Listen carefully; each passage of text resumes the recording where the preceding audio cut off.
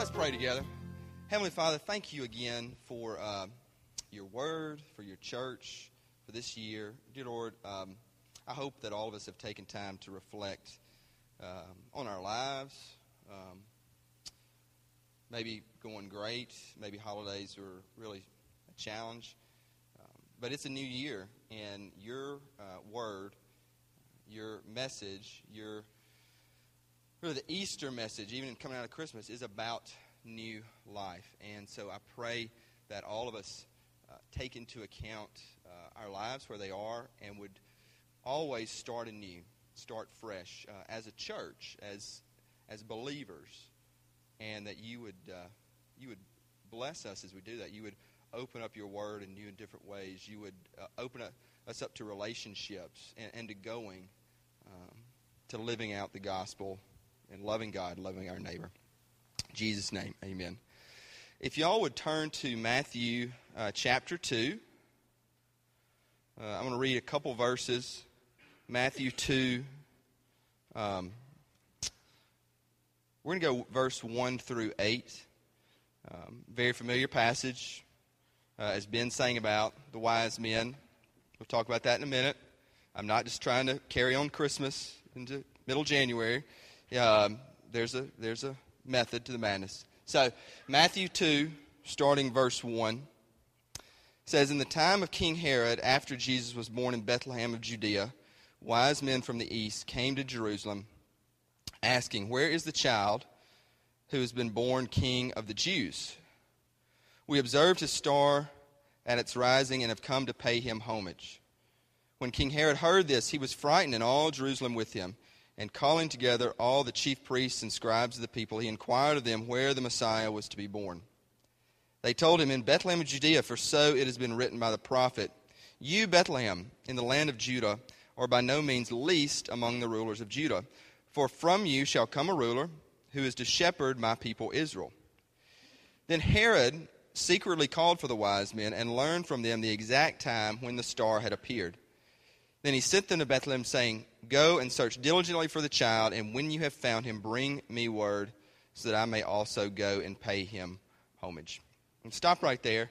And if you have your Bibles, and if you don't, please take one up there at the corner table. We always give out Bibles. But you could also mark 1 Corinthians chapter 1. We're going to read a couple verses there. We'll come to it. The reason I read this passage about the wise men is today is known in church history and traditional church as Epiphany. Now, Epiphany is actually not only a Sunday, but it's a season. Honestly, Epiphany goes through the beginning of Lent, Ash Wednesday. But Epiphany it literally means to make manifest. Say that again, to make manifest. As in, beginning in Epiphany, we are to see if Jesus is manifested in our life. In church history, in church tradition, a lot of times you'll preach on the wise men. You'll teach on the baptism of Jesus, the miracles of Jesus. We are starting a series next week on the Gospel of Mark. We'll see his baptism. We'll see his miracles. But it's really a question. Has Jesus manifested himself in our life? Is he real? Epiphany means we have his birth, and he begins to start becoming like real to people. The wise men, they realize this is the King of all kings, Lord of all lords. They bow down before him. His baptism, we'll look at next week, when God says, "This is my Son."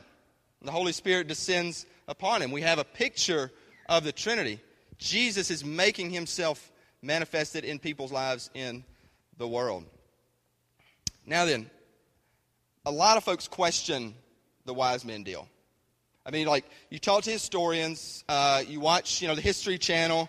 I know we got some History Channel. I love that. But, it gives interviews with, like, skeptics and, supposed Bible scholars who will say, well, this really didn't happen. And 50 years ago, a lot of folks who presumed to be, astute intellectual scholars said, wise men deal, no way. Just couldn't have happened. Star in the sky, no way, could not have happened. So just from a historical vantage point, let me say this is really legit stuff. First off, it's not uncommon that during that time, kings, the birth and the death of kings were marked by like supernatural things in the sky. One thing that happened, I mean, this is historical fact, but it's also very much luck. When Caesar died, the night Caesar died, there was a supernova in the sky. This is 44 BC, Julius Caesar. There was it's like Ides of March, Cleopatra stuff. Some of y'all know. There was a supernova, Shakespeare too, and it was really lucky. But people said, "Oh, see, he's like a god. He's really the true king." And people actually said that. There were many prophecies, leading up, both in Scripture, but outside what we think of as Scripture, prophecies of a new king who would be born in Judea. So that was coming up. And then, and this is historical fact, okay? When Jesus was born, there was an alignment of Jupiter and Saturn so that, it looked like this one gigantic star. The star in the sky. These were, and obviously God orchestrated that. These are historical things that the passage of the wise men, very, very legit. I mean, historically. I know that interests some of you. Some of you are like, I don't need that. But hey, I just wanted to throw that out. Here's the thing, though. Matthew's not a historian. Matthew's not like a PhD scholar. Matthew was, a tax collector, sinner. Jesus changed his life. Why does he allude to this? Why does he give us this story? I mean, he's not trying to, prove it. It'd be great, and I try to do this looking at Matthew, Mark, Luke, and John. If y'all look at Matthew, Mark, Luke, and John, the Gospels, look at them as preachers. They're really trying to preach a message. This is who Jesus is. So why would Matthew use, this story? I believe he's saying the wisdom of the world, Jesus turns it upside down. The wisdom we think is important, Jesus turns it on its head. The gospel turns it upside down. The wisdom of the world. What is that? The wisdom of the world. Let me say this. I am a sucker for the wisdom of the world. I mean, a lot of times I'll say, man, I'm preaching to myself and y'all get to sit in. Today I'm really preaching to myself. I mean, I always am, but I'm really preaching to myself today because when I say the wisdom of the world, I mean like what the experts say. Those who, know it, those who are the experts, those who are the elitists. And I love that stuff.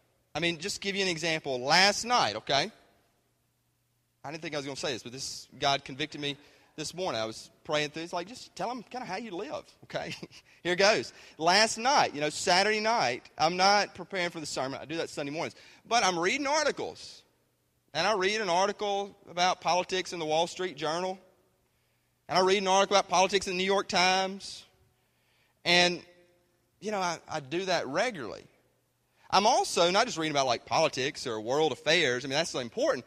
But end of the year, there's all these lists about, best movie lists of 2012, best books of 2012. And I want to be in the know, Hey, I got a little money for Christmas. What books am I going to buy? I love to read. But, I'm reading all these, astute, elite people who obviously know what's best. And I don't know how they know what's best, but they're the expert. They have the wisdom. So they'll say, here's the 10 best books of 2012. Here's the movies you need to see before the Oscars. And I used to be even worse. Movie-wise, man, if you were nominated for anything, I was at that movie. I was making time. Thankfully now I just go to 8 out of the 10. Anyway, but seriously, I'm reading through what do the wise men and women say. I love the show Charlie Rose. Some of y'all may be bored out of your mind about Charlie Rose, but he gets the experts, so-called experts, politics, culture, art, sit down at the table, and they talk for an hour. And I love that show. And anyway, it's sin in me. You're like, why is that sin? It's sin because there's a desire in me to want to be in the know.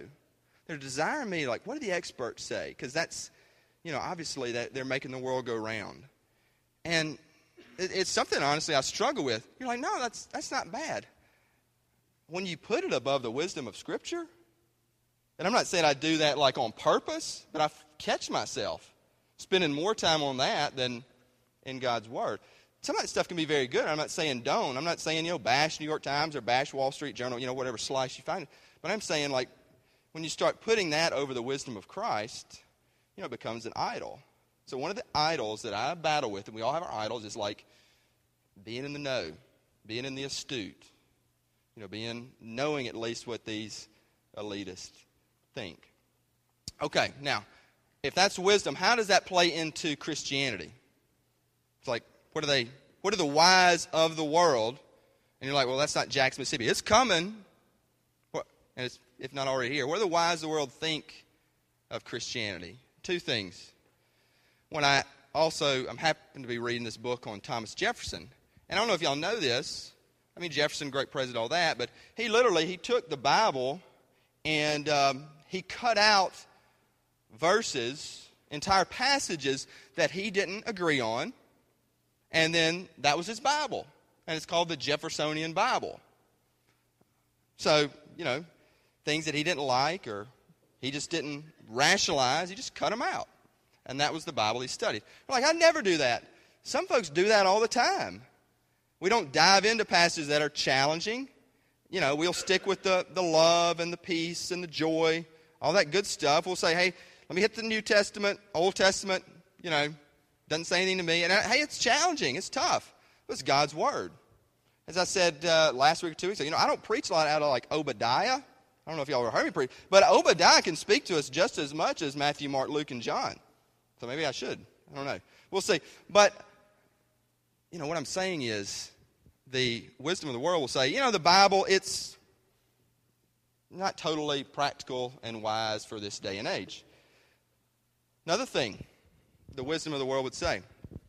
I read a letter in a journal, in an article by a pastor, but it's not of a church, okay? So I hesitate to even call him pastor. Let me say the leader of a Unitarian Universalist church, which this denomination, if you want to call them that, I mean, they don't believe in the authority of Christ or Scripture.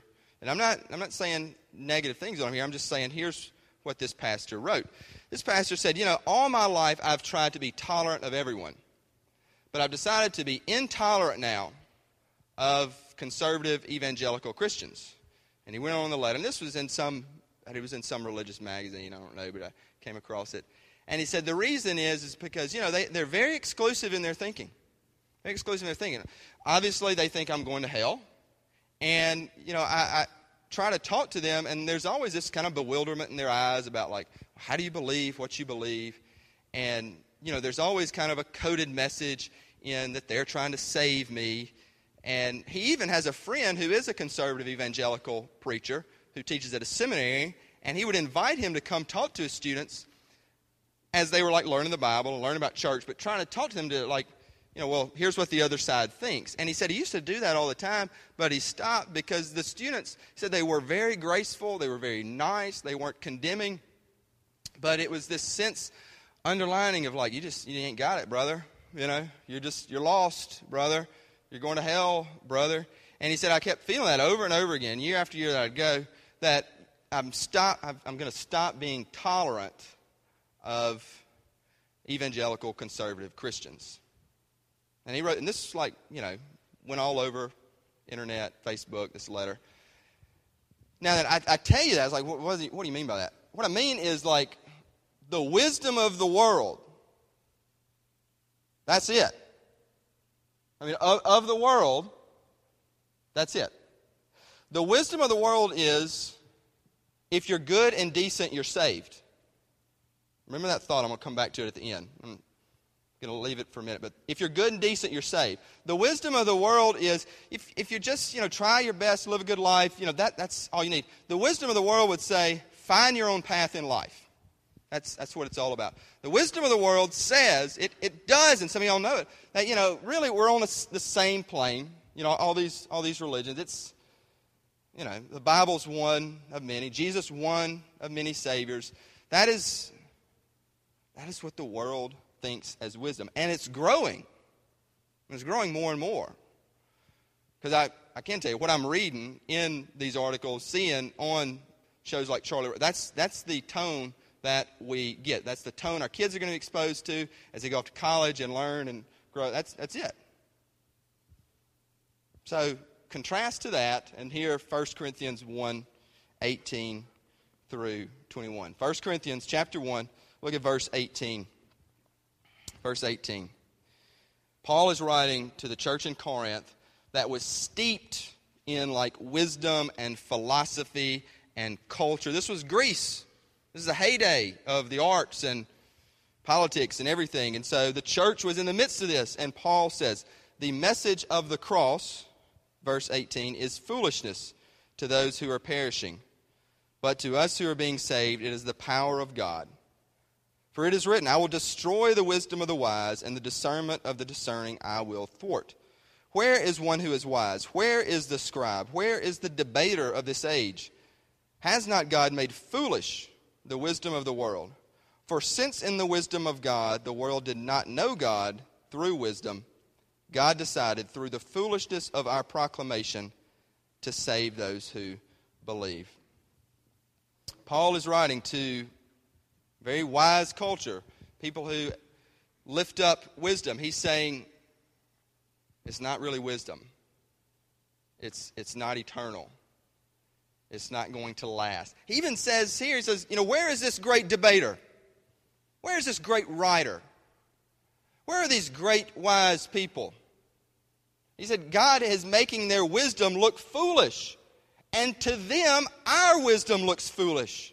He says the cross looks foolish. And don't we hear that over and over again? That's foolish. Good people aren't saved. That's foolish. We need saving. That's foolish that it just comes down to the cross. Man, if y'all hadn't heard that, y'all are out of touch. I don't know, maybe it's just me, but I hear that all the time in media circles and stuff like that. So what do we do? What do we do?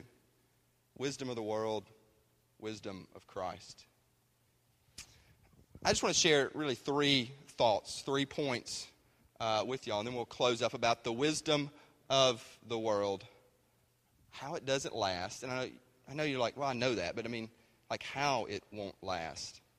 And why we need to be focused on the wisdom of Christ, and why we need to be centered on God's Word and knowing it and learning it and studying it. And yes, loving those who may be opposed to this, because that's what His Word says. But never put the wisdom of this world above the wisdom of Christ. So, what did I say? Well, 3 things. The wisdom of the world, and like I said, I battle with this. Man, we battle with it. You may not, read Wall Street Journal, but hey, the wisdom of People magazine. The wisdom of us, what do the cultural folks, what do the actors and the leaders and the politicians and the people who are in the know and in these big-time circles, what do they say? Because we want to be them. Fame, money, status, looks.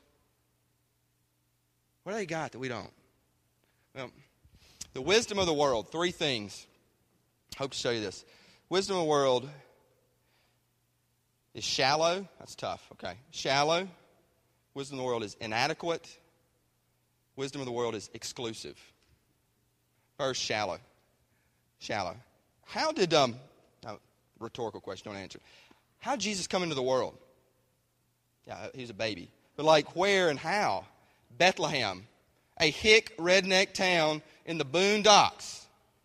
It ain't Rome, number 1. But it ain't even Ephesus. It ain't even Corinth. It ain't Athens. It's not even Jerusalem. It's Bethlehem. And not in like the boutique hotel in Bethlehem. Because they didn't have 5-star joints. Stable. With like cows. And donkeys. And smell. The Son of God was born. Who worshipped Him?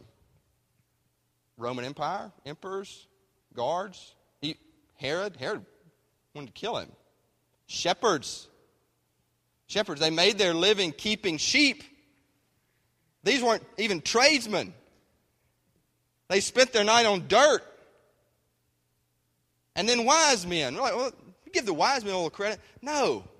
They're from like what's like Iran now, Persia. Different racially, culturally. They were smart. But nobody in the in crowd was worshiping baby Jesus. And Jesus was not born in the right spot, and he did not have any of the right trappings. And so I ask you this. The reason I say it's shallow, we got some politicos in this church, which that's great. You know, I try to be a politico. Just listen to it. Hey, if you're a campaign manager and you're trying to get a guy elected, or let's say you get a guy elected, and then let's say the guy becomes president, you're saying, I want you to be known in history. I want you to be the greatest president. What are you going to do?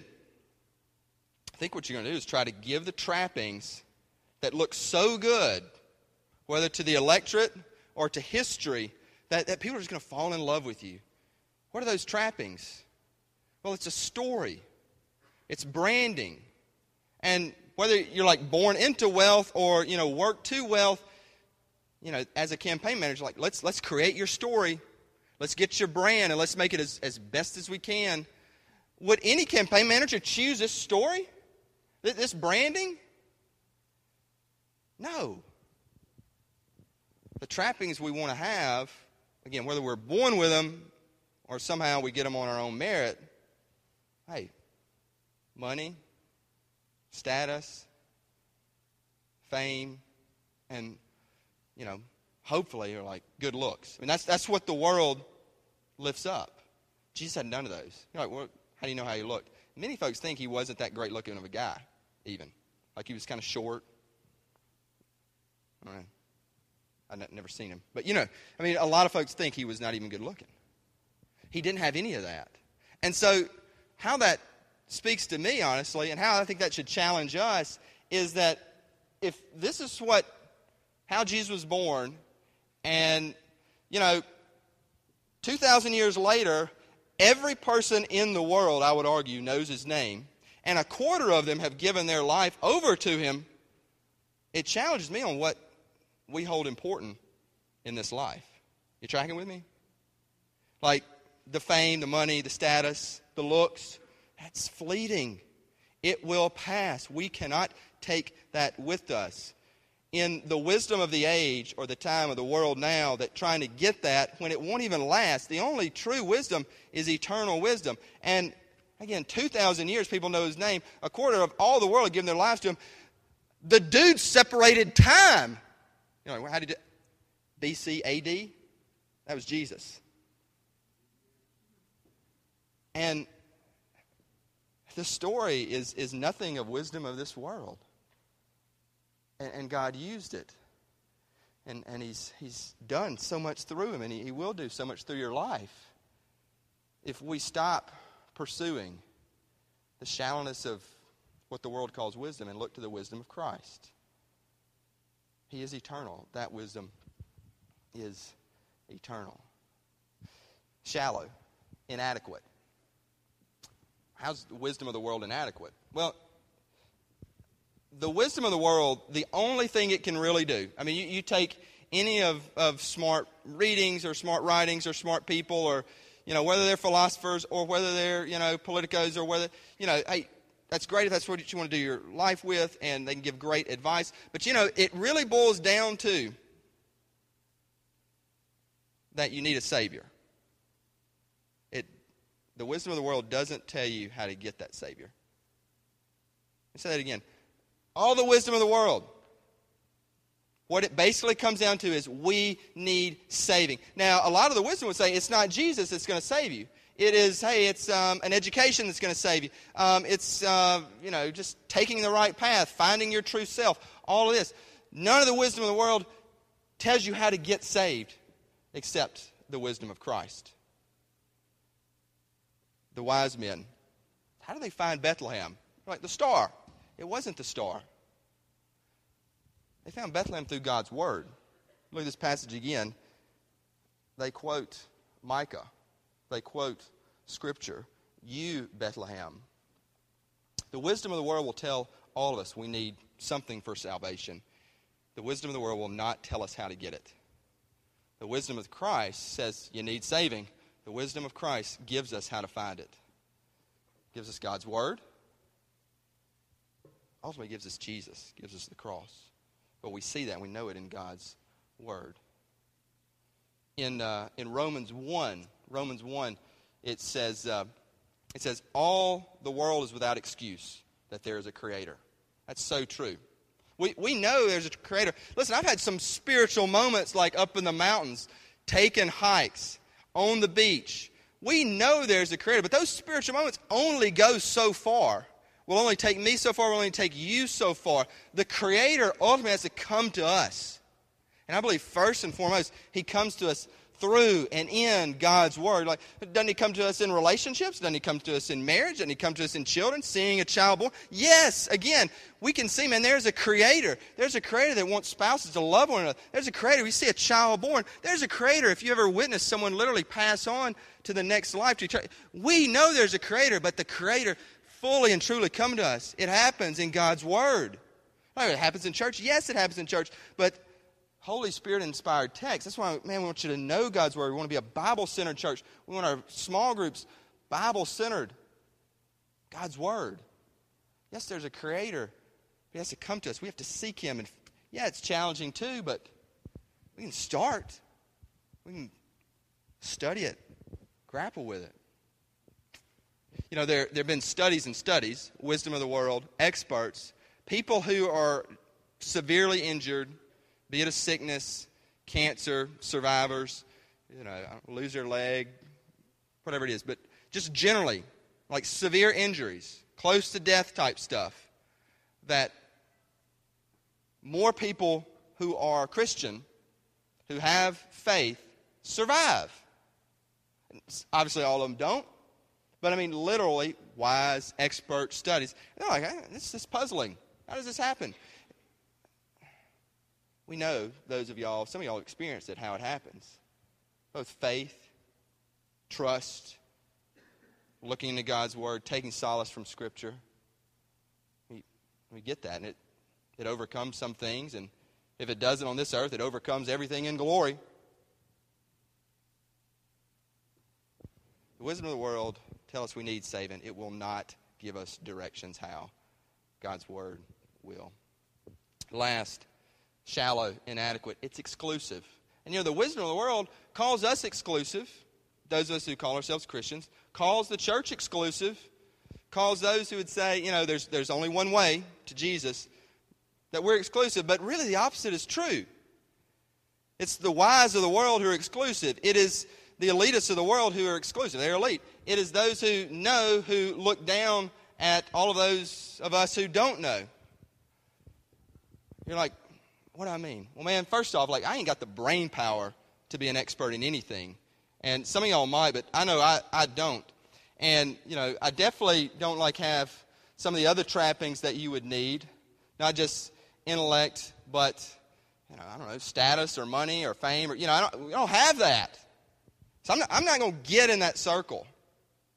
And they're not going to let me in. And they're probably not going to let a lot of you in.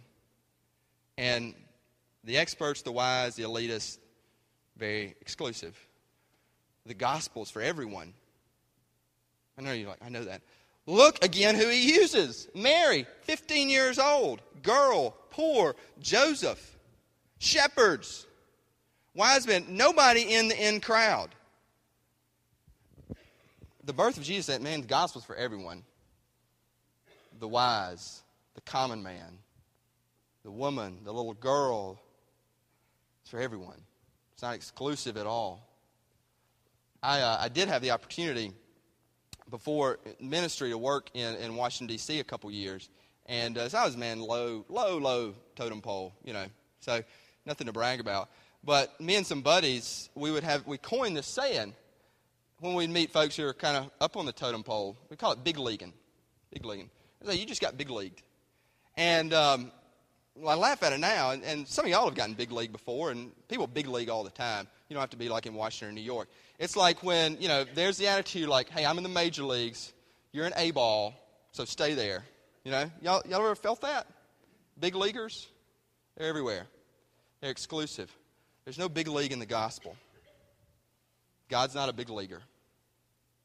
He's not, you're at A-ball now, stay down there, double A, you're coming up. He's like, come on in. Come on in, let's play ball. Open to everybody. The gospel's not exclusive. It's not. And if you think it is, if there's the trappings of, well, I got to do this, this, and this, and so I can't make that, I can't be like that, that's not the gospel. It's like, this is how I've lived, not going to be there, not going to be a leader for Christ. That's not it. I can't do that. It doesn't matter what we've done. That's the gospel. Jesus has done it.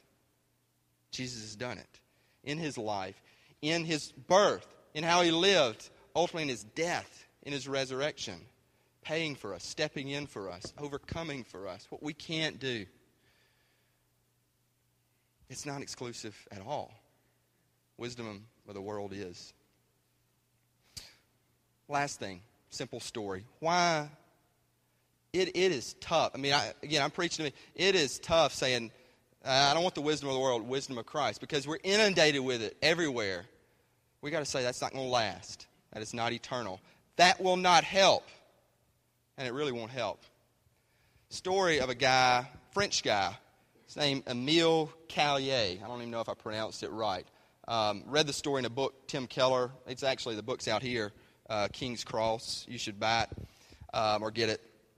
Émile Carlier, he is professor of philosophy at Princeton Seminary. Not Princeton College, Princeton Seminary, so training ministers, but they have a philosophy department. And the thing was, he wasn't a Christian growing up. He was an agnostic. And he grew up in France before World War I, grew up an agnostic. You know, all religions are kind of equal, one God. Never seen a Bible, but believed in some type of all-powerful being. And he thought that could sustain him. And he's a very smart guy. So he went to college, and he wanted to be a professor of something. And then World War I hit. And he said, all my education and all the books that I'd read and all the time I'd thought could not prepare me for the simple instance of my friend in the trench beside me talking about his mom and then getting shot and dying in my face.